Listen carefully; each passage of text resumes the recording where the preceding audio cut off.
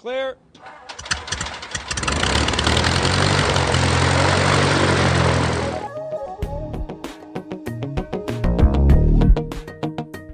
You're going to be hearing a little bit of background noise throughout the day, but it's just airplanes, so it's not really noise. Good background noise. Yeah, right. this is the best seat in the house. That's right. We got Skywriters now. We got Skywriters. We got now. Skywriters now. Does that say UCAP? I can't. It's got a runway in the front yard. And you're on site, Clearland. Turkey Central Ground, good afternoon, sir. Taxi via Foxtrot and Delta. So there's this video, not video, it's an audio clip. It's actually on YouTube, but it's not. There's no moving video. The person just added sort of subtitles so that you can kind of read along with the audio. It's audio from a. It's a conversation between air traffic control and 2 or 3 aircraft. One of which is apparently a what do they call, pipeline inspection plane. He's flying through the area at about 700 feet, and he's kind of checking in with ATC, and they're saying, "Good, do this, that, everything's hunky dory." And then a couple seconds later, I don't know whether they've clipped out the silence because it kind of all is happening. It'd be nice to have a timeline on it, yeah. Yeah, but the upshot of it is suddenly the guy goes, well, okay, I've got an engine problem here, and I haven't listened to it in a couple of days, so I forget the exact wording, all right? But the upshot of it was that he's suddenly going, well, I've got an engine problem here, so I think I'm going to have to land this thing on the ground. And the controller says, the closest airport is in this direction, and he says, sorry, can't do that. There was apparently a thunderstorm or something in between him and the field, and so he's looking around. And the whole exchange was really kind of intriguing. For one reason, because this guy was like insanely calm, all right? He was calmer than the controller. Yeah, he was just very, very calm. It was a little confusing to me at first, by the way, because apparently he was flying a 172, but I didn't catch that at first. And when I heard him say he was at 700 feet, I thought, oh, he's in a helicopter. Yeah. And then he goes, I'm losing my engine, and I'm thinking, oh, this is kind of interesting. He's going to auto-rotate this thing. And then I'm realizing he's not. And anyways, he was in a 172. And the conversation is very, very routine in some ways. That the controller is trying to help this guy out and trying to also vector his other traffic. And one of my favorite moments was when. So I don't know whether the controller went out of his way to contact this guy or whether he just came on the frequency. But apparently, a police helicopter appears on the frequency. All right, and the controller very calmly says words to the effect of, there's an airplane over here, he's lost his engine, he's doing an emergency landing, all right? And the police helicopter kind of doesn't get what he's saying at first, and the police helicopter says something like, oh, well, okay. And then the controller says, no, this guy's going to land. You've got to go over there and see what's going on. That might be a recurring theme in tonight's episode. You think? Of unhelpful law enforcement officials. Yeah, I know. It could be, actually. It could be. So the guy just very, very calm. The 172 very, very calmly talks through this whole process. And another reason why I think they've cut out some parts is that he says, okay, this is it. I'm going down now. I've got this field in sight. And then a couple seconds later, he says something else. And he says, okay, I'm going to stay on the radio. And then you suddenly realize from the context that, oh, he's on the ground now. All right. Yeah. And somebody else, I don't know, it was the helicopter guy or the controller, says, so is everything okay? How'd it go? And the 172 guy said something like, actually it was no problem. It was very easy, and no damage to the airplane or anything. So I don't know. You think you'd be that calm? How calm were you, Jeb? Would you want people to hear the radio traffic when you had your partial engine failure? Yeah, I'd be happy to. Actually, I kind of wish I had the tape. I do not have the tape of that. I kind of do wish I did. I don't think my voice broke any octaves. I wasn't in a mood to get into a long-winded discussion with ATC. I did, in fact, switch frequencies to the tower frequency from center. So I had that kind of time. The big difference between this gentleman's very successful episode and mine, I had all kinds of altitude. Yeah. And I had better weather, and I could see, a 12,000-foot runway just over my nose, and it was I had to circle to lose altitude to get to the runway, kind of thing. Yeah. So, I mean, I had a lot of things going for me. If I had, if I was in instrument conditions and out over the ocean or over much more inhospitable terrain or did not see a runway, I might have been a little bit more verbose. Let's put it that way. But in the little episode that I had, it was all except for unpuckering my buttocks from the seat after I landed. It wasn't that big a deal. Yeah. The upholstery survived and everything, and the airplane flew again a couple of weeks later. David, I don't believe you've ever had an engine out, or am I mistaken on that? Well, that you're willing to talk about? I don't know. No, there's actually my early flying years when all the power plants driving me around were called Kayuna and Kawasaki and Rotax. Right. A dead stick landing was something that I regularly practiced when being introduced to a new ultralight. Right, but you didn't do it in concert with ATC. Well, definitely wasn't talking to anybody since none of these things had radios. Right. But did have the experience of actually having to put it to work. I adapted the idea of practicing dead stick landings deliberately out of experience. I had 2 of them in about 6 weeks, 2 different airplanes, 2 different reasons, and said, these things fly pretty well with the engines off, but it'd be really nice to know ahead of time how much of a glider it will be. So from that point on, I would get out someplace with 3,000, 4,000 feet of altitude, throttle back, shut the engine down, get some nice, slow, steady flight where I could maneuver the airplane, get down to about 2,000, 1,800, fire the engine back up, and go on my merry way. Mm-hmm. By that time, I had a sight picture kind of in my brain for that airplane, and I look at what the airspeed and the VSI were doing, because the airplanes generally did have, if not a conventional vertical speed indicator, a hang glider variometer, which gave you a pretty good sense of up and down. Yep. And a little, Hall wind speed indicator that was basically a disc on a wire in a tapered tube. Right. So you get a sense of at what airspeed you got the lowest sink rate, and at what airspeed you got the high, or how fast you could go before you were coming down like a rock. Yeah. And somewhere in between would be a good glide ratio. Yeah.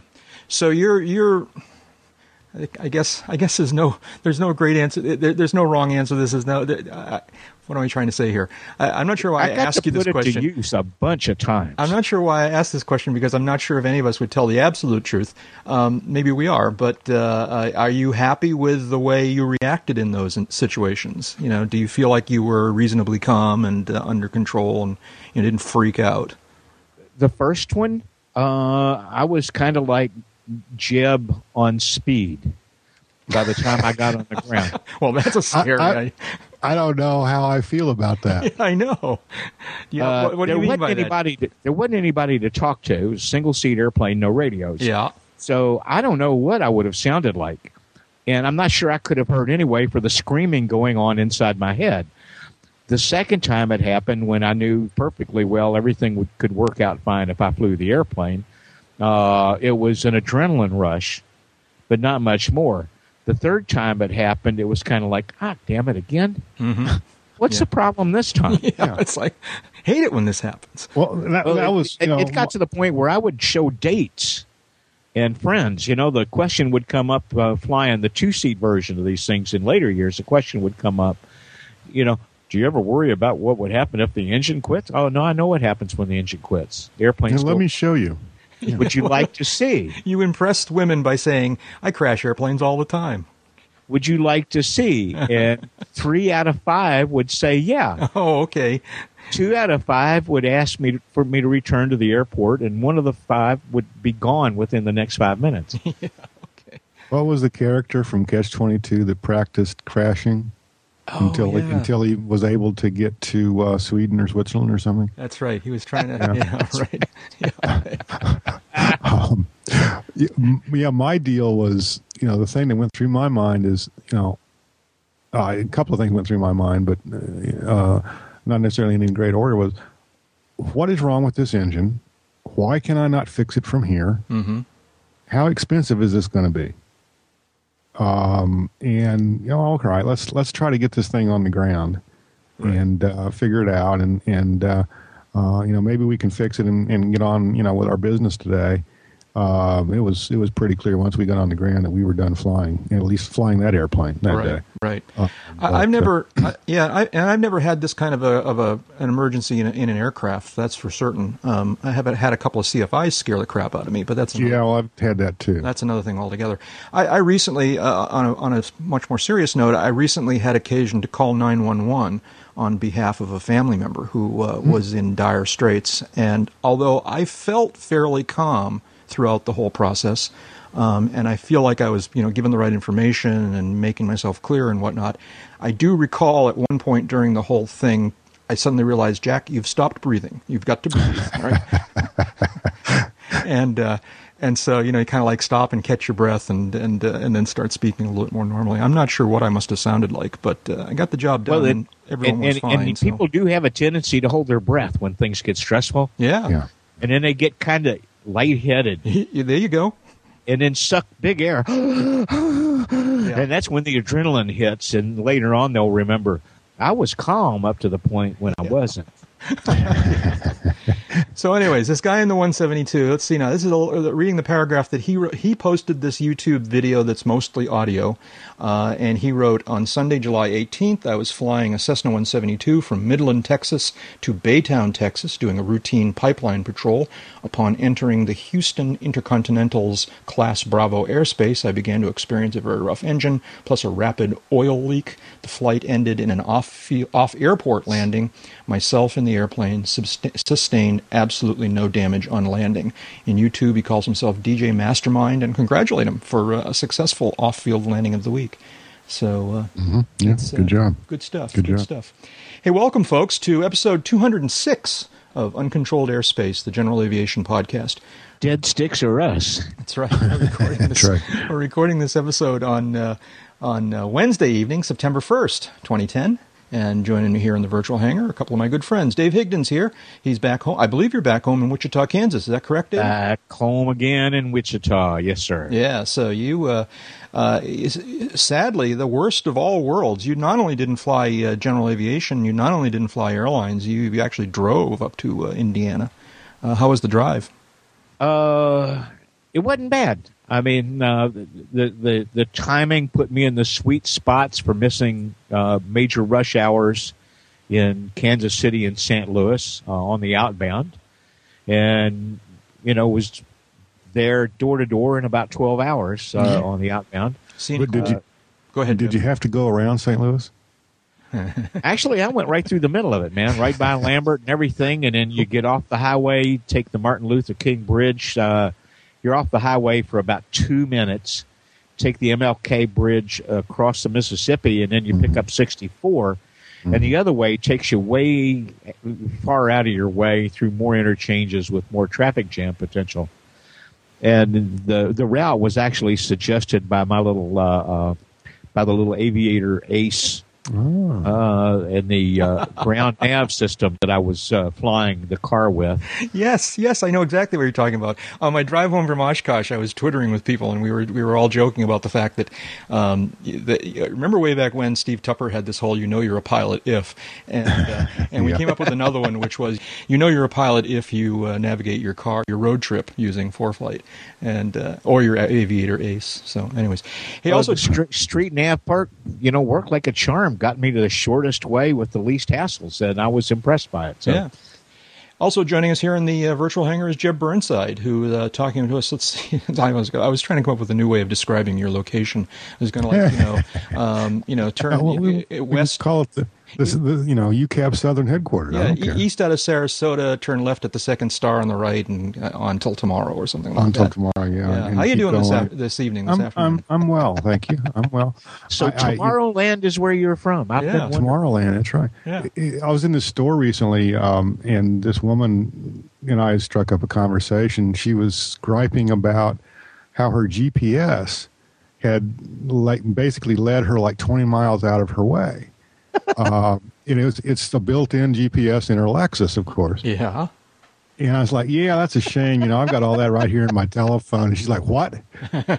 And, oh, yeah, it just brought me right here. It's a Google thing. And she's like, what? Let me see that. And it was quite the scene, actually. I don't know. I've never used anything other than the Droid on the ground to navigate. Well, yeah, what would you do? Pull the 396 or whatever it is? That's certainly an option. There's some very good standalone GPSs out there for $100. Oh, I know there are. I'm saying, would you pull the 396 out of the airplane in order to go for a ride down the road? Yeah. Certainly could. Okay. Yeah. Hey, and I'm Jack Hodgson, and I'm talking to you from UCAP summer headquarters, high atop Lookout Point in the wicked hot and hurricane-threatened Nottingham, New Hampshire. So Jeb's just going to kill himself about this one, laughing about this one. I just can't stand it. Yeah, it's like, you've been down. How long have you been in Florida now? 3 years? 4 years? Yeah, 3 years. 3 years this weekend, actually. 3 years, and you have not had a serious hurricane threat in the time that you've been there. All right? Not really. All right. Is there a cause and effect? Is there a reason why hurricanes now avoid Florida? Tonight on Uncontrolled Airspace, the answer to why hurricanes dodge Sarasota. I'm 1,000 miles away, and we're all on hurricane alert up here for the weekend. That's like, calling this little fingernail file I have here on my desk, calling that a shark repellent. Well, what do you mean it's a shark repellent? Well, there's not a shark within 10 miles of me. There you go. It's working. Yeah, it's working. So all the electromagnets they're wearing on your belt. Yeah. Well, that kind of screws up the monitor, actually, so I don't do that anymore. There you go. Let's see now. What's going on here? So, Jeb, were you on the TV news talking about motorcycles? No, I guess that wasn't me. I saw that in the forums, and I said, no, sorry guys, it wasn't me. I kind of, I don't know if I wish it was or wasn't and everything. And curiosity got the best of me, and I started Googling around and actually found the television station website and drilled down a little bit more. Actually, the reporter's name is Jeff Burnside. Ah, okay. I think one of us definitely has cause for a lawsuit here. Yeah, okay.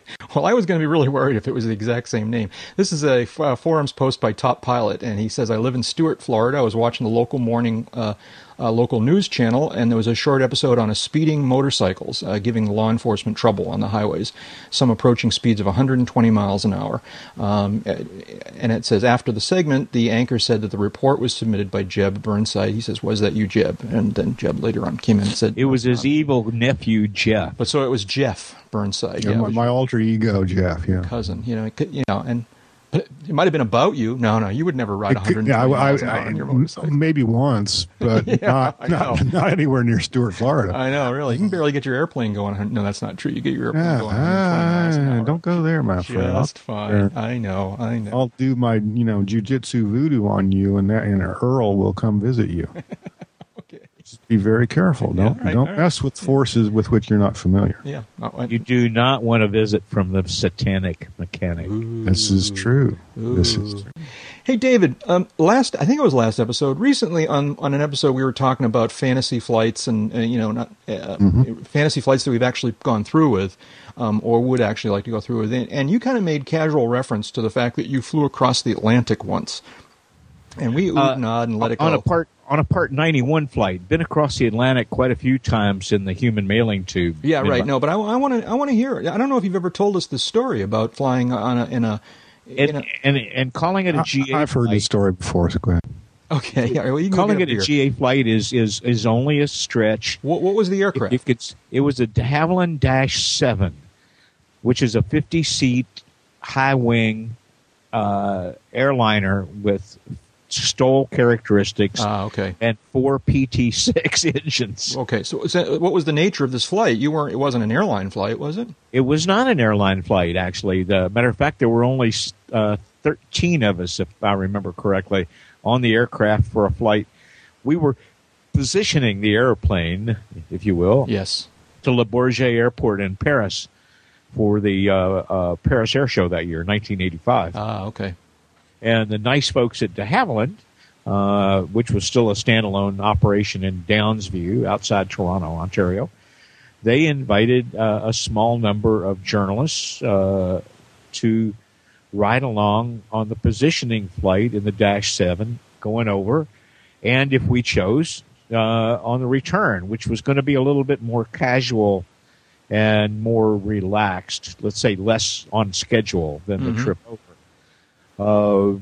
We lifted out of Downs View for Goose Bay on a Tuesday, if I remember correctly. We overnighted there, landed at Narsarsuaq, Greenland, which is a one-way in. It's at the end of a fjord.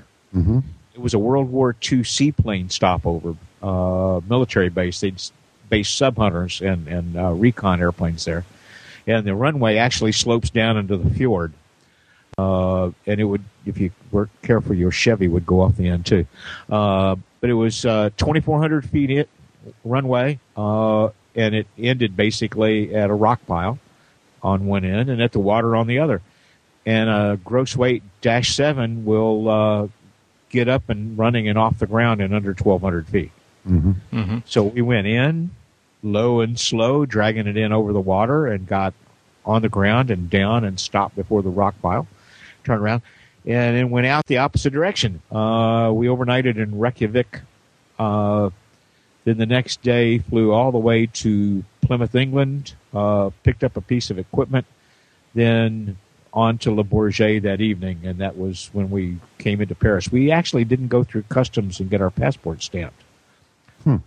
Then the return was Dublin overnight, and then Reykjavik overnight, and then Sondrestrom, Greenland, and Le Grand Riviere way up on the Hudson Bay, and then due south back into Toronto.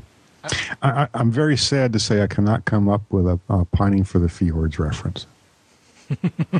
It was great fun, and the luggage space was walk-in, and the Canadians have this great stuff called Labatt's Export. And we had cases of it on the airplane going over. And we do beer these podcast with an aviation problem. That's right. That's right. We would do these nasty things to the flight crew. Now, this is about 190 knot airplane, okay? It is not a screamer. And stretching the legs to the absolute breaking point lets you go about 900 nautical miles. And, brother, you'd better be in sight of the runway, as the boss put it. So we're chugging along, not going too fast, and doing 400 and 500 mile legs, and then a 700 mile leg, and then an 800. We got a little bored. We're all adults. We've had a little bit too much in the way of adult refreshment, and the sandwiches on board. And somebody gets this idea: instead of all being scattered around and shooting the breeze and making notes and looking out, taking pictures out the window, let's all creep back to the last row of seats. Man. And you guys crazy? Don't do this at home, folks. And the autopilot hold would keep the airplane there, but it would pitch up a little bit, and you could hear the engines load up because it didn't automatically trim. And they would retrim the airplane, and you could hear the engines get back to their less loaded drone, and then slowly but surely we would all go to the very front row of the. And the airplane would start to unload a little bit, and you could feel the nose come down, and now it's trying to hold the altitude with the elevator, and they get it retrimmed, and then we all go to the back again about 20 minutes later, and then the guy comes on the PA system. Ladies and gentlemen, this is your captain speaking. Just want to let you know that we're still 3 hours out of Reykjavik, and cut that out. Or we are locking the luggage compartment. And it never happened again. That's great. I always thought you were going to say that you all went to the left-hand side of the airplane, then you all went to the right-hand side of the airplane. We would have had to go a lot farther out on the wing. Yeah, I guess it wouldn't have made front to back worked pretty good. Yeah, okay. Speaking of flying out over the water, so we've got a story in the news the last couple of days about a 747. I'm reading from a somewhat questionable a news source here. Jeb, you probably got better data, but I'm reading from something called I'm embarrassed to admit this, bignewsnetwork.com. A Qantas flight bound for Sydney, Australia was forced to make an emergency landing at San Francisco International Airport early Tuesday after a malfunction of one of its engines. The Qantas Airways Flight 747, flight number 7, let me say that again. Qantas Airways Flight number 74, a Boeing 747, departed SFO, and now paraphrasing, was in the air for about 45 minutes when the engine failure occurred. They decided to turn around. They went back to SFO and landed basically uneventfully. 3 engines is more or less okay. The dreaded 3-engine approach. Yeah, I know. That's right. But it's made the news a little bit here. I mean, it's kind of notable. Yeah, I heard about this from I don't know, some other sources, AP, Google, whatever, and sounds like, kind of a nothing burger, except, of course, we have news outlets that need to fill space, and anything involving an airplane that's, that's not on time and baggage doesn't arrive makes the news. So. I did hear someplace that this engine failure involved, what do they call it, an uncontained failure? Well, it seems to have. The original story I saw said, engine explodes. Airplane engine explodes. Right. Airplane don't they always? Okay. Whatever. It could well have been uncontained, although an uncontained failure to me means the one of the flywheels comes apart and penetrates the side of the engine. What comes out the tailpipe of the engine, when the thing decides to self-destruct, I don't consider that to be an uncontained thing. Passengers said they heard a thud, which was followed by a shower of sparks and some fire inside the engine. All I could see was just a shower of sparks, but it was remarkably calm. I was really surprised that during the whole sort of fireworks show, there was no screaming and no very obvious signs of panic. Well, you weren't in the cockpit, of course. Yeah, I know. So you don't know what was going on up there. So, anyways, the guys on the flight deck are going, "Oh man, I'm not paying for that." Yeah, that's right. That's right. Yeah. How much is this going to cost? And I if I'd have known I was going to be back in San Francisco overnight, I would have tipped better. Yeah, right. I know, right? Yeah, right. God, darn. I wish I hadn't dumped her name and phone number out of my cell phone. I know, really. What was I thinking? Jeb, you left her with the check. Did you peek, Jeb, yet whether or not the NTSB has written anything about this yet? I have not. We can do that right now, actually, though. Yeah. It's a little quick for the NTSB to come up with something like that. Yeah. Let me put it another way. It's a little quick for it to appear on the NTSB's website. I was going to say, this was just Monday. I doubt seriously they would have sent anybody. That would have been handed off to the locals. Yeah, it would have been 45 minutes out of SFO, so they were a ways out over the ocean by that point. It's cruise altitude yet. Yeah, they were cruise. Yeah. Yeah. So it certainly is a sobering incident. It's one thing to lose an engine. As I understand it, they'll routinely shut down one of these 4 for from time to time. To have it, kind of misbehave in this kind of dramatic fashion has got to kind of make you think a little bit. Well, there's a lot going on inside those things. I mean, when you think about how much pressure is generated just by the compressor units, which raises the temperature of the air to unbelievable levels, the amount of compression that they get, and then they blow all that hot air into this great big hot metal ring where there's a blue flame running already, and it gets mixed with fuel. And kind of like a GOP convention, isn't it? Yeah, well, there you go. And then that fire not only provides the thrust, but a little bit of that hot air goes to making the wheels turn back there, the turbine wheels, so that they can keep the compressor and the fan blade running, and all the accessories that go with it. And once in a while, something just kind of says, not today. I'm over this. Yeah, Break time. Yeah. There's nothing on the NTSB's website, or at least in their database, about this. Let me look for. Let's see. Let's see. Nothing on the FAA website that I've been able to find yet. Let's try that one. That's why we depend on big news. Yeah, that's right. Yeah, there's nothing even on the FAA website at this stage. regarding incidents, things like that. Yeah. So so it's a thing. It is what it is, and maybe we'll learn something more about it in the future. But stuff like that does happen. Engines let go, even on well-maintained jet airliners. Or anything made by man, has the ability to fail. Even well-maintained debonaires from time to time. Even well-maintained debonaires from time to time. So on a very, very different tone and note here, I came across a listing for a used airplane recently, and I forget how I got this, whether a listener sent it to me or I stumbled across it or one of you guys sent it to me, but it's a for sale, a used airplane, a Cessna 162 LSA Skycatcher for sale. Now, this is just, it's airframe hours 25. Let's see now. There's my favorite line is down lower here. It says way down at the bottom of the detailed aircraft information under the heading of additional description. It says, in fact, new airplane. So I don't know. The asking price is $131,849, which means it's either marked up or really loaded. It does appear relatively well equipped. What's the base price on a Skycatcher? It's like 110, 120, something like that. It's about 112 is the base, but that's the single screen G300s. Yeah. And what's this one? And the one pictured here is the dual screen. Yeah. So, man, I got to tell you, the difference between the certification prototype that I flew from San Diego to Tampa and the panel that I'm seeing in this picture is really remarkable.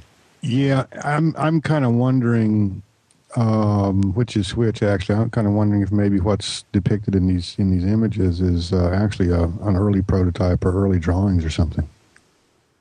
What is the deal with this? I don't remember. Maybe I've just never looked at the profile of the Skycatcher before. I don't remember it having such a razorback fuselage on it. It does, though. Yeah. It does. Yeah. But what's the deal? There aren't like a dozen Skycatchers in private hands yet, are there?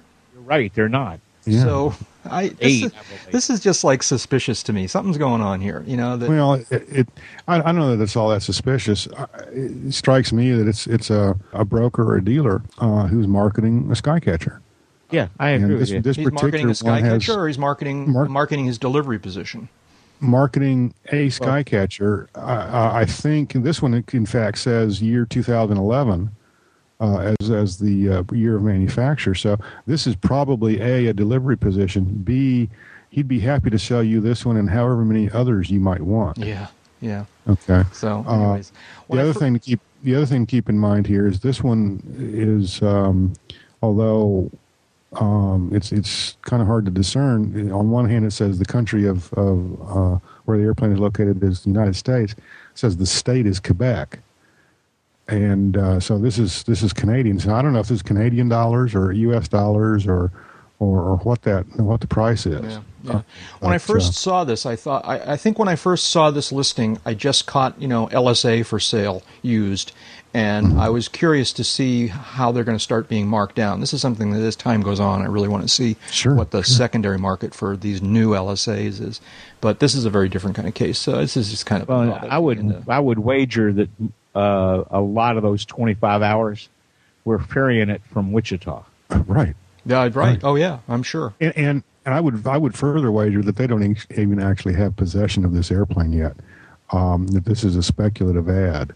They'll be happy to sell you this airplane once it's manufactured and delivered. Yeah. So because the photos, interestingly enough, are not they're generic. They don't have any tail number. Yeah. Although it says the tail number is C162. Oh, there you go. Yeah. Which you can't do because even if it was a C registrations are letters, not numbers. That's right. And you can't do. I would suspect that 162 is taken somewhere in the N number registry. So. Well, it could be November Charlie 162. Yeah, but I don't think Cessna's even going to do that. Yeah. So, anyways, all right, it's a thing. And it doesn't have to be registered Canadian yet necessarily. That's true. I think you're right. I don't think the airplane's there yet. Yeah. According to something that I saw earlier this week, There have been 8 go through the assembly operation here in Wichita at Yingling Aircraft. And right now, that's the only place where they're assembling them and from there delivering them. So here's your chance. Yeah. Just 131,849, and if that is in fact like Jeb suspects, and I think he's right, if that is Canadian, that's only $99.95. Yeah. Okay. All right. Moving on here. Let's see. And I'll throw in a case of Labatt's. Yeah, there you go. Well, that's right. No. But make it the blue. Yeah, but then you'll have to offload some fuel. So here we go. News story here. You always had to figure these guys had a dark side. All right, you always knew them had to be something going on here. All right. Yeah. It's the way they did the thumbs up thing. Is that it? Yeah, that's it. John and Martha King. All right, this is kind of a story that's got a lot of traction in the aviation internet world the last few days. So John and Martha King got taken into custody momentarily by the authorities when they landed their airplane in where were they here? Santa Barbara, California. All right. They were met on the ramp. They actually landed apparently, and instead of being directed to taxi to the ramp, they were directed to taxi to some distant corner of the airport, where they were met by the authorities, who at gunpoint told them to get out of the airplane. They were put in separate police cars, handcuffed, and had to wait for a while. And the upshot of all this was that they were flying an airplane that had an N number that had been previously used on another airplane, which had been stolen or reported stolen, and this N number was still in some database somewhere. And, there's a later link on the there's a list to something that Max Prescott posted. Yeah, so it turns out that this is not the first time that this particular N number had been this reused. Particular airframe. Oh, was it airframe again? It was this actual airframe. Oh, yeah, okay, same airframe. So this is the second Which is time. not the airplane that was stolen. This is the second time that this airplane, which is not the one that was stolen, but which has the N number of an airplane that was once stolen, this is the second time that this airplane has that the occupants of this airplane have been detained by law enforcement under suspicion of being thieves. The first time a Cessna employee flew the airplane basically brand new out of the factory from Independence, Kansas to Wichita, whereupon he was greeted by local law enforcement, who calmly, gently, politely, without pulling their firearms, said, "Hey, we got a report you might be flying a stolen airplane. Can you show me some paperwork on this?" And he was handcuffed. Yeah. Well, was he handcuffed? I don't think he was. Yeah, he was handcuffed. Was he? Yeah. But everybody went away happy that time. So this has already happened before. Some law enforcement has already, kind of jumped through the knickers on this airplane. My thought would, for Cessna at this stage would be to get out there with a can of Krylon and some paperwork and change the N number. Yeah, I know, really. I don't know. I think this would be a good time to get out and scrub the database. Yeah. Because what happened, there was a Cessna 150 that was stolen about 6 years ago with November 50545. I'm sorry, I got to put that in ATC. 50545. The airplane was never recovered. At some point, the N number was canceled out. Somebody got an insurance claim. The paperwork was zeroed out. The airplane no longer exists. The FAA reissued the tail number some years later to this particular 172 Sierra, which for some time now has been John and Martha King's development airplane for doing some of their flight school and Cessna Pilot Center training courses. And they were on an IFR flight plan. Now, of course, you all know that drug runners try to throw off the law enforcement by actually operating in the public eye on instrument flight plan. Drug runners. It's a double reverse thing. I know. They had arrived on an IFR flight plan. They were in the system. They were just totally there. Same thing happened to this guy Pittman when he was flying from Independence to Wichita. Yeah, well. Cessna wants their people on instrument flight plans if they like the tracking and the hand holding that goes with them, and I don't blame him. So Pittman's on an IFR flight plan when it showed up in the system the same way here in January of 2009. And we know that this has happened to other guys not in this airplane, right, who went through the same thing and didn't get anywhere near an apology or a pat on the head and say, gee, we're really sorry, we screwed up, like the Santa Barbara police chief was nice enough to do with the Kings. Yeah. Jeb, you were going to say something? A couple of things. One, how many other times has this airplane been flown IFR? Two, when the Kings landed, they were directed to a remote area of the airport. Why?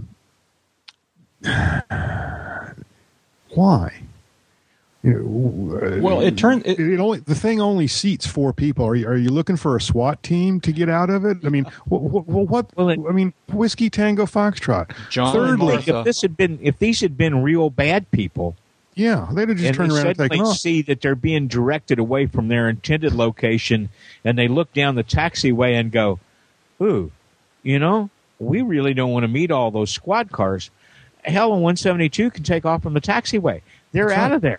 Yeah, John and Martha are a couple of scary-looking characters, let me tell you. They truly are. The other thing, if I'd landed at some airport, and especially where I was based or something like that, and I wanted to taxi to my hangar, and Tower says, "No, you need to taxi to X, Y, or Z," I'd have just stopped and said, "No, why are you sending me in that direction? What's going on? What's the problem?" And I don't know what transpired between the Kings and the Tower in this event. But again, last time I checked, the pilot's the final authority of the operation of the aircraft. And directing me someplace I don't want to go for some reason I don't know about is cause for me to ask a few questions. Yeah, absolutely. And I don't know, the Kings, in every report, and I haven't listened to the podcast or anything like that, but in this instance, the Kings were very compliant. They were very calm. And my hat's off to them. I don't know if I would have been that calm or collected or compliant in any of this. I don't know. I'd like to think that I would have survived this ordeal, but I just don't know. Well, I would have been sitting there thinking, okay, what's my attorney's phone number again? Right. Because we are going to have a complaint at some point in this that some element of this operation. Now, the King's tail number and their IFR flight plan and the old data on that being a stolen airplane's N number were made available. The information was made available to the Santa Barbara police by an agency, a mysterious agency in Texas called Epic. This is what I want to know more about. Yes. The El Paso Information Center. Right.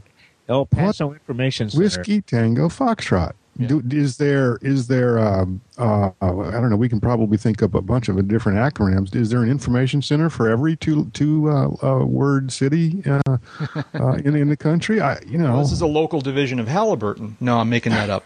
No, you're probably not, actually. Well, it may or may not be true. I happen to be making it up at this particular moment.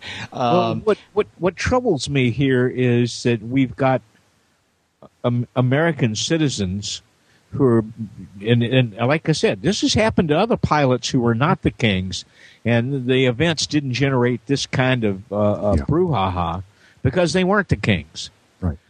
And it's kind of like, well, these things are going to happen. Why? Yeah, why? Did we suddenly abandon common sense, the Constitution, and how about data that's not 6 years old? Mm-hmm. Yeah, well, that's one of the complaints a lot of people have had, which is that this is an easy thing to figure out long before they had confronted these folks.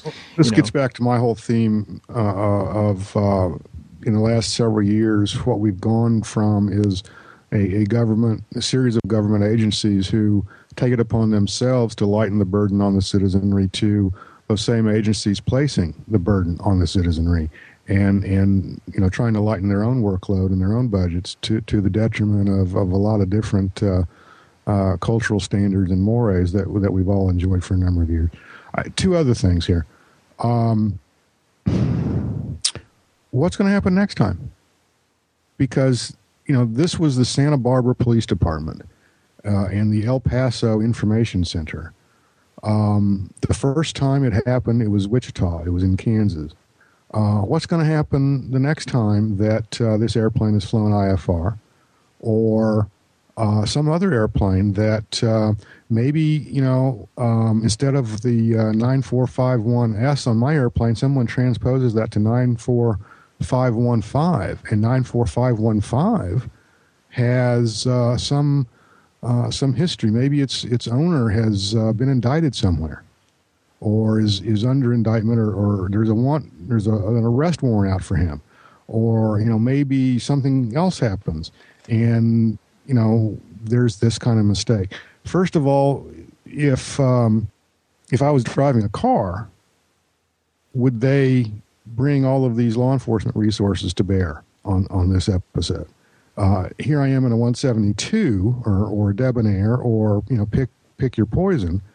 Why all the resources? Why all the drama associated with this? Are we just showing off? Is law enforcement just showing off here? Or is it really more a matter of, ever since 9/11, everybody's got this innate fear of these airplanes that no one knows anything about, and we've got to control this. We've got to react as if this were the end of all. This was the mother of all terrorist incidents. Yeah. I don't know the answers to these questions, but the second point or second question I have is, so the Kings, they clear the area. The law enforcement, goes away, and the Kings, strap on the 172 and taxi off to the parking area and secure the airplane. And eventually, they call Craig Fuller. And my only question is, what wine was Craig Fuller enjoying when the Kings called? You just have a lot of problems with this whole story, don't you? All right. I was thinking that would be a good time. That would be a good time for a nice Madeira or a port. Yeah, something port. To go with a weekend on the California coast. Right, an après-arrest drink. Yeah, right. An après-arrest drink, yes, that's a good way to put it. Yeah. Moving on. Here we go. So here's a story. You think he wants to move on, huh? Here's another. Why would he want to move on? We could do 30 more minutes on this. Yeah, 30 more minutes. That's the point. So here we go. Here's a story. Yet another. We've done a couple. I haven't credited them all, but here's another story from Aero News Net. Two aircraft collide on Diamond Point, Washington runway. Now, this story strikes me as odd. Jeb, while I'm describing this, could you try and look this one up? This is also probably too recent for NTSB to have written anything about it, but I'd be curious to hear. What's the location again? Diamond Point, Washington. The airport apparently is 2 Whiskey Alpha 1. Arriving airplane landed short, hit aircraft in run-up area. This is the part that starts to get me wondering what the heck is going on here. There were no serious injuries when 2 aircraft collided on the runway at Diamond Point Aircraft in Sequim, Washington, Tuesday, but both airplanes sustained substantial damage. It's not on the NTSB site, but I have 2 words for you. What's that? Peter Garrison. Okay. Okay, explain, please. Peter Garrison. Those of us who have been around for a while and read Flying Magazine back in the day, Peter Garrison was a regular columnist for Flying Magazine. He designed and built his own airplane, which he called Melmoth. Yeah. And flew it around the world. He and his wife wrote up a bunch of stories on it. A bunch of material is out there. He was in the run-up pad at a California airport. It might have been Van Nuys, might have been some other airport. He was in a run-up pad at the airport, preparing to take off. This was 20 years ago, something like that. And a Cessna 210 landed on top of him. How? Huh? And totaled Melmoth. I'm probably totaled the 210 that landed. I know Garrison got out, and I think he walked away. I think the occupants of the 210 also were uninjured. But the Garrison's home built airplane was totaled. I think the 210 was also. And he's sitting in the run-up area. Go ahead, Jeb. No, that's it. I mean, this has happened before. Just to be clear here, all right, I cannot think that I've ever seen, I can't recall ever seeing a run-up area that wasn't off to the side. They're off to the side. This is where you need to let me provide a little perspective here. Oh, okay. If we must. The runway is 2335 long. Yeah. And only 24 wide. Okay. Okay. Well, you put the runoff area off to the side. How big do you think they're going to make a run-up area for a runway that's only 24 feet wide? Right. But the run-up area is still going to be to one side of the edge of the runway. That's true. But now think about this, son. You only have to be off the center line 12 feet for one gear to be over the run-up area. I don't know, Dad. It just doesn't strike me as being okay. It's 24 feet. There are airplanes with gear track almost that wide. Right.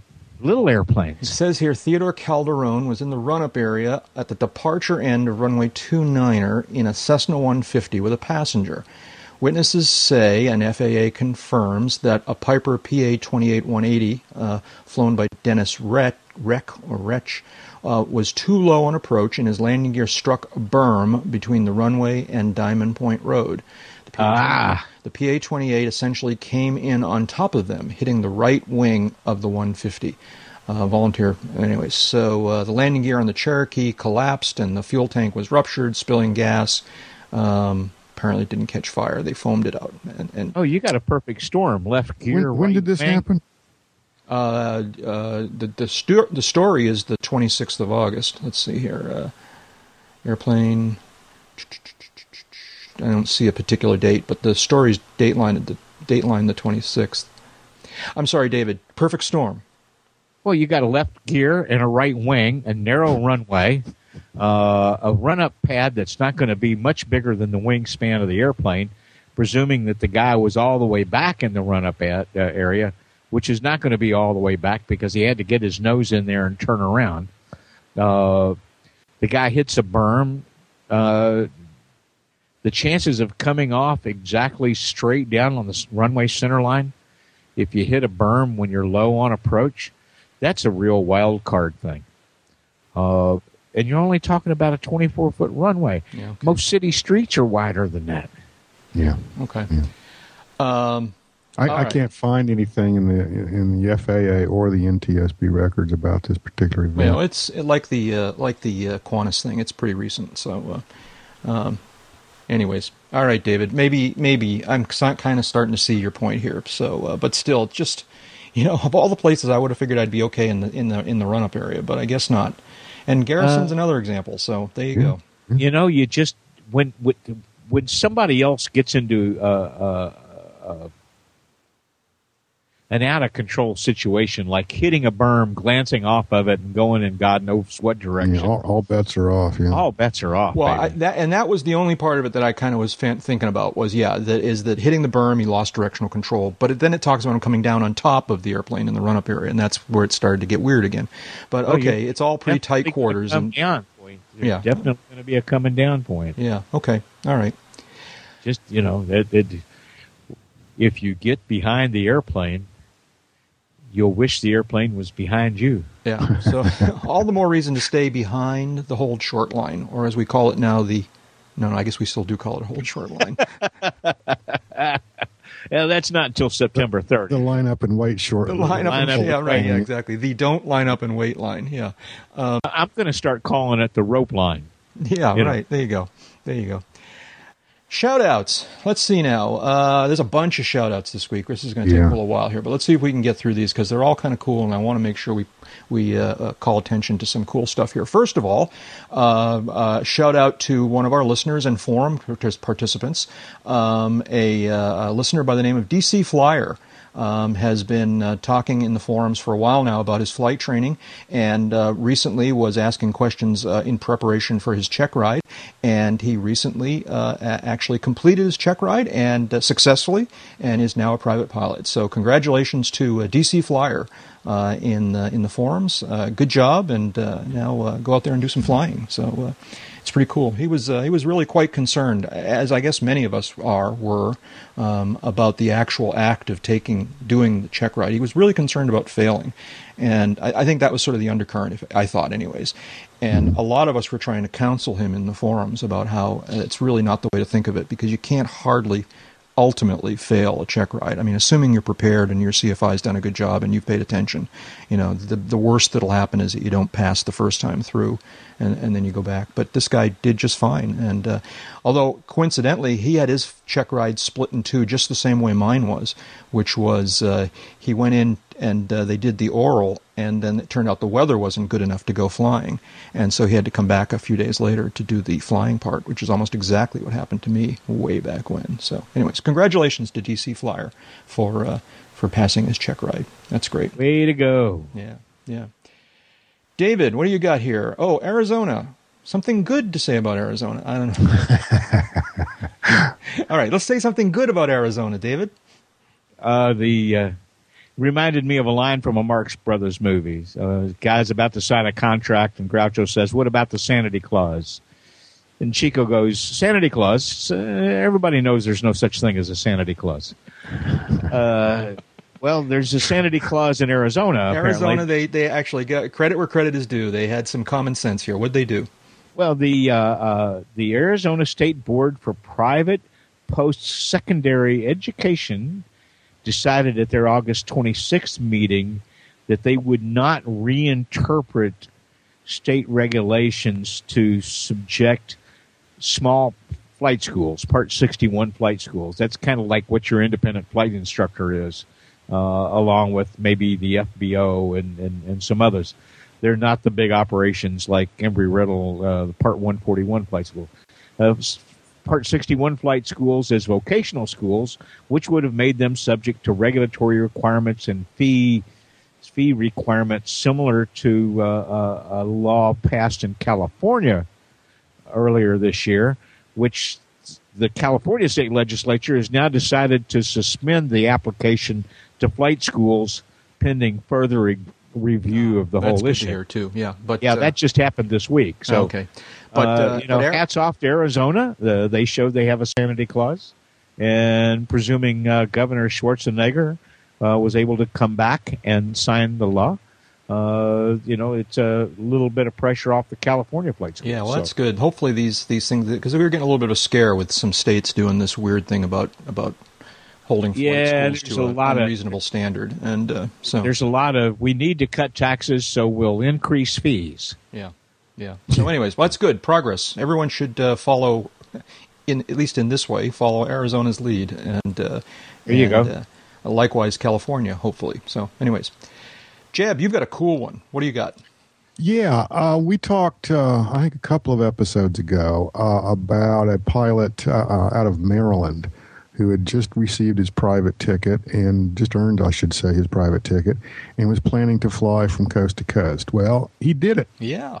Reisterstown, Maryland teenager, Nate Foster, 17 years old, flew his Super Cub from Maryland to, where did he land? Began in Ocean City, Maryland, and landed, landed in Monterey, California. I believe, yeah, right. Yeah. Great choice. Great choice, yeah. The guy's got taste, not only in airplanes, but in where to land and depart. My favorite graph was the last, and this whole story was the last one. It says, Foster's dad, Whit, greeted him in Monterey. He taught his son to love airplanes and couldn't believe how far the boy had taken his hobby.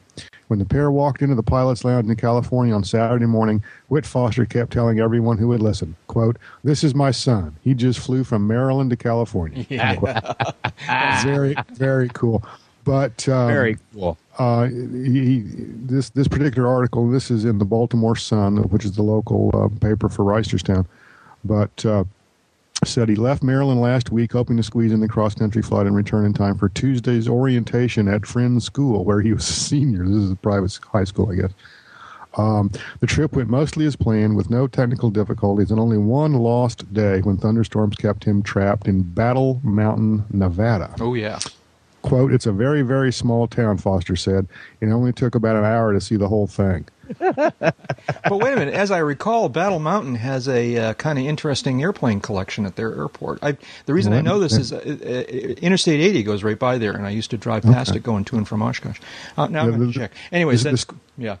Yeah, this story says he thrived on advice from local pilots. Very smart young man. Advice from local pilots gleaned at each small airport as he crossed the northern half of the country in 2-hour hops. Stay near a highway, they told him, so you'll have a guaranteed landing strip if you need to go down. So Foster kept his sights glued to Interstate 80 as he soared above the Rockies. He said he only grew nervous once, crossing a stretch of flat brown desert as Nebraska bled into Wyoming. He saw no trees, rivers, or fences. If an emergency forced him to land, he thought, who would ever find him? Yeah.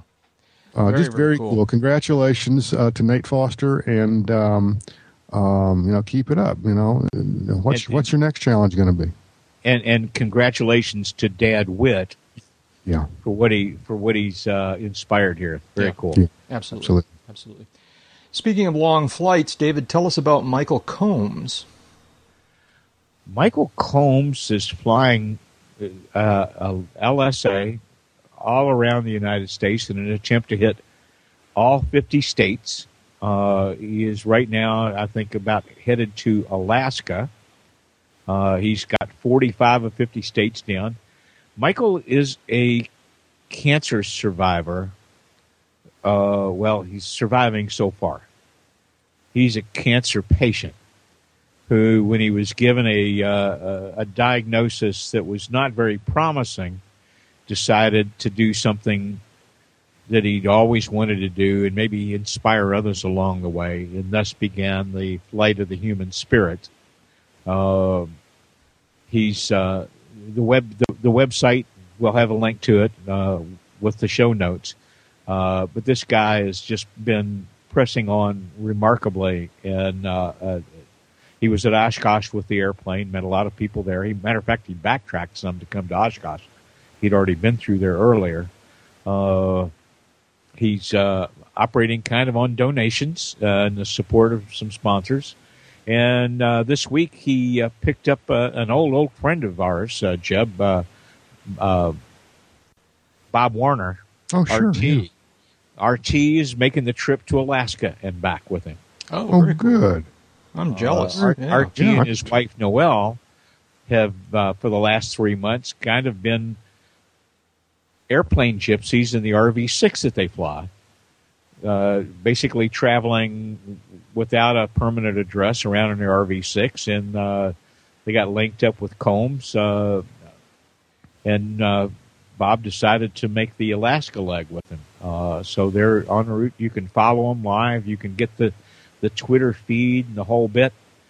22,000 miles, 50 flight days, 50 states. That's the goal. What airplane is he flying? A Remos GX light sport airplane. Okay. Do I read this correctly? He's going to fly from California to Hawaii in that? I'm not sure what that plan is. That did pop into my mind. And since we saw some guys from Switzerland cross the southern Atlantic from Africa to Brazil in some CT LSAs that were tanked properly, I would say that's certainly, if that's how he wants to do it, that's certainly within the realm of possibility. Okay.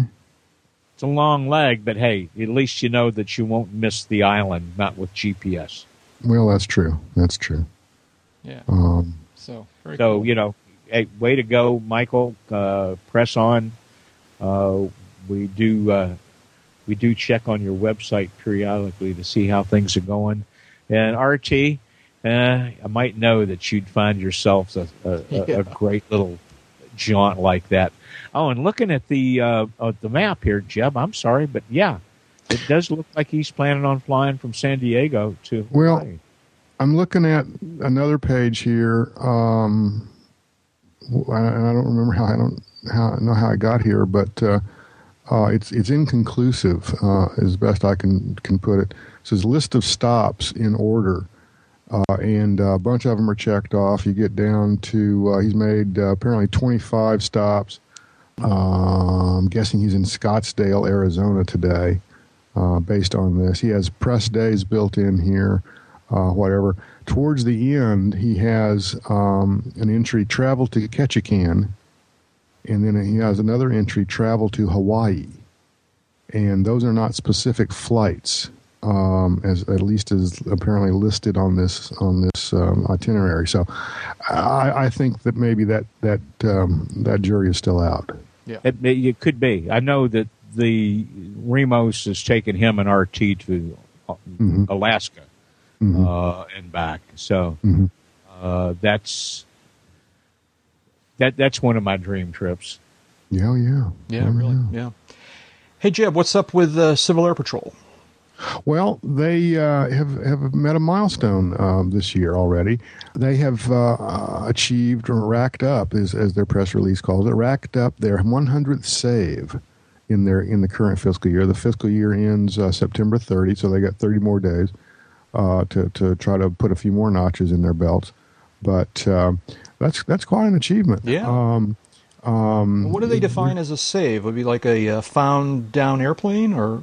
Well, one of the episodes or one of the events that they discussed in the press release was an elderly couple who were just out on their own and exploring and kind of revisiting some of their old haunting grounds, and were reported overdue. I'll just read from this. This is from out of the Wyoming wing. The couple were in Wyoming at the time. Quote, the couple had left a note for their family that outlined their plans to visit a nearby dam to get some photos of the water running over the spillway. It only does that about once every 20 years. So we had a good idea of where they were. Dispatched air crews, yada, yada, yada, couldn't find them. Then the searchers got new information from the local sheriff that someone reported seeing the couple in town and reported that they had plans to visit an old cabin out in the wilderness that they'd once owned. The an airborne CAP crew was redirected to a general area, found the crew within safe and sound, but their vehicle was stuck in the mud. And 15 minutes later, the sheriff had showed up to help get them dug out and on their way home. They count that as a save, and they should. Okay. Yeah, absolutely. Now, other saves, generally speaking, a save, as I recall, and I'm certainly willing to be corrected on this by CAP or anybody else, as I recall from my experience in CAP, a save is whenever there's a bona fide mission that there is a missing person or an aircraft down or something of that sort, and the CAP launches on that mission, whether by foot or by air, I would add. A lot of the CAP assets are deployed on the ground, not just in the air. Mm-hmm. When they find and or rescue the people they're looking for. Yeah. Let's see what the proof is in 2009. Civil Air Patrol had 72 saves, while the number has hit 100 before. The yearly average for the last 4 decades has been 84 saves each year. So this is kind of a banner year for them, and I'd kind of like to peel the onion a little bit to figure out are we just doing better at finding these people, or are more people getting lost? Yeah, really. Yeah. Well, in any event, I continue to be impressed by CAP, the work that they do, and the. It's interesting because they really seem to have found a good mix between taking it very seriously, but having a good time at it. Do you know what I mean by that? The example that always comes to my mind is that our friend Steve Tupper from the Airspeed podcast is very involved with CAP, as well as a number of other podcast folks around the country. And just listening to them and their CAP activities and the training that they go through and the camaraderie that they share and the good works that they do, it's very, very impressive. And congratulations to them on reaching this milestone. Absolutely. And we thank them. Absolutely. And we do thank them, yes. Yeah. I've got one here real quickly, and I recognize that this is going to be a little bit of a close call time-wise with people listening to this podcast, but I was kind of cool, and I wanted to call attention to it. The California Capitol Air Show has announced that they will be hosting every flying Lockheed P-38 Lightning that remains in the United States. All right, as well as the pilots and ground crew that flew them. This is going to be just kind of a gathering of the P-38 Lightnings at their air show on September 11th and 12th, 2010. So it's coming up pretty soon, but it will be a few days after this podcast hits the airwaves. It's just very, very cool. It's a really neat airplane, and quite frankly, I didn't realize there were all that many of these airworthy to begin with. I seem to remember that I've heard of an air show recently, or where there were like 2 of these flying, and I thought that was notable. That could it have been at Oshkosh? How could I have missed that? We've had 2 at Oshkosh on a couple of occasions. So we had a couple at Oshkosh? I know we did a couple of years ago. We had Glacier Girl and Rough Stuff both. Of course, Glacier Girl. I think we may have had a third there. See, I keep flashing back to, this would be 10, 12, 13 years ago. I attended the Reno Air Races, and there was a P-38 Lightning that went by the name of White Lightning that I understood at the time to be the only airworthy P-38 in existence, and there was talk about how he was going to retire it. So there wouldn't be any flying, but apparently, and obviously Glacier Girl was found since then, and other restoration projects. But in any event, the California Capitol Air Show at Sacramento's Mather Airport. Remember, I've mentioned Mather Airport a number of different times. Is going to be the location of this air show on September 11th and 12th. And in addition to all their other air show activities, they will be hosting the gathering of this gathering of P-38 Lightnings. So you can find more information about the California Capitol Air Show at their website, which is CaliforniaCapitolAirShow.com, all one word except for the .com, and it's going to be an interesting gathering. And I wish I could be out there. I actually considered for a moment going out there to try and check this out, and it's actually being done somewhat in partnership with or in association with the Reno National Championship Air Races, which are right after that, apparently, or right around that time. So, anyways, it's kind of a cool thing. Very cool. Finally, David, you know something about this fly-in? It sounds pretty cool. It does sound pretty cool. Let's see. You're talking about the Bayport Aerodrome fly-in that was, August 20th, I guess it was. Looks like Turbo Ed showed up. They had a nice collection of old airplanes because to fly in, the airplane had to be a 1950 or older to be in the hangar group. Yep. Pretty cool. Yeah, at I guess Bayport Aerodrome, which is 2-3 November, I believe, I wish I could have made it down there. Turbo Ed, who is, as I mentioned before, is kind of becoming a UCAP correspondent here, has been sending us all kinds of cool information. Picture, what is this airplane that he's shown us a picture of here? It's painted on the side St. Louis Robin. I was going to say, it reminds me of a Curtiss Robin. Yeah, maybe that's what it is. I'm not for sure with the engine, but that's what it bears the strongest resemblance to. You can tell because it's got so many struts. Yeah. Oh, well, now according to the caption that Ed has written here, this airplane. Let's see. I should just read what he wrote here, huh? Let's see now. Your plane must be 1950s or older. Had a fun day with the planes. Then he puts a picture in. He says this plane flew for 420 hours back in the 20s to break that record. I'm assuming he's referring to that continuous flight record that we had been talking about that somebody else is toying with, trying to break. He said they climbed up onto the wing to pour in fuel, and said they changed a spark plug during the flight also, which I find a little. But maybe. You never know. How many days is 420 hours? I don't know. You tell me. I can ask a lot. I can ask my... I run out of fingers real quick. Here we go. 420 divided by... 240 hours 24, would be 10 days. 17 and a half days. 17 and a half days. So there you go. Anyways, beautiful airplane, regardless of what record it may or may not have broken. And sounds like it was a cool fly-in. I'm going to put it on my calendar for next year and see whether or not I can make it next time. And I want to see the setup for pouring fuel into a wing tank when you're flying. Yeah, I know. Really, it's like there's a don't piss into the winds kind of thing going on there. It's like exactly. Well, don't spit into the wind. Don't tug on Superman's cape. Yeah.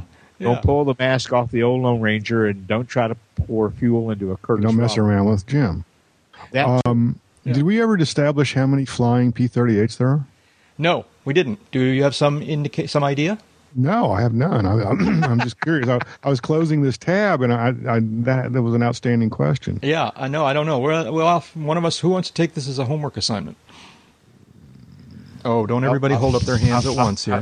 I'll do it. Dave will do it. If there's two, I don't know. Yeah, Dave will do it. He'll report back. Back. All right, well, that's enough. We gotta wrap this thing up. Time to stick a fork in this. Let's see now. Dave Higdon. That's who it is. Dave Higdon. Yeah. Where? Who? What? I deny it. Nobody saw me. Can't prove nothing. Dave up Higdon. Against the wall. Taxi to that part of the airport over there, and sit in the airplane. Put your hands up. Dave is an aviation photographer, also an aviation journalist, and the U.S. editor for London's World Aircraft Sales magazine. David, where can people find out about you and your work on the internet? AEA.net. New article just came out there this week. avbuyer.com. New stuff about to come out there next week. DaveHigdon.biz, uncontrolledairspace.com, on the wanted posters inside the post office. I just saw they renewed Jeb and me both for another year. So. Hallelujah. And Jeb Burnside is a freelance aviation journalist currently serving as the editor-in-chief of Aviation Safety magazine. Where can people find you on the internet, Jeb? The aforementioned post office bulletin board, and I'm sure FBI, has their own little web page set aside for me. They can find me at aviationsafetymagazine.com for part of my day job, AEA.net as another part of the day job. jeburnside.com for fun and games, and remember that my IN number is 94515. Yeah, that's right. And it's not stolen. It's not stolen. It's not stolen. And I'm Jack Hodgson. I'm a private pilot, a freelance writer, and a new media producer. You can learn more about me at jackhodgson.com and aroundthefield.net. Thanks to Jeff Ward for creating our show notes. Thanks to Mike Morgan and Royce Earl, and to the many other listeners who have created the UCAP disclaimer clips and other cool audio bits that we use each week. We're also very grateful for the financial support we receive from our listeners. For information on how you can make a donation to this podcast, see the Uncontrolled Airspace homepage and the box in the right-hand column labeled Tip Jar. It doesn't need to be very much, just $10 or $15 over the span of a year is a big help. And don't forget you can visit with all of us at the Uncontrolled Airspace website. You can read the blog, view the forums, check out the wiki, the aviation movies list, the new ratings, webpage of fame, and more. All of that is at uncontrolledairspace.com. David, you were going to say something? The path to old age and happiness lies through the cockpit of an airplane, because time spent flying is not subtracted from your lifespan. Bye-bye. And that's enough talking. Let's go flying. So I really want to know, though, was Fuller drinking a Cabernet, a Merlot, a Chablis? What was it? I'm betting sangria. AMFFM.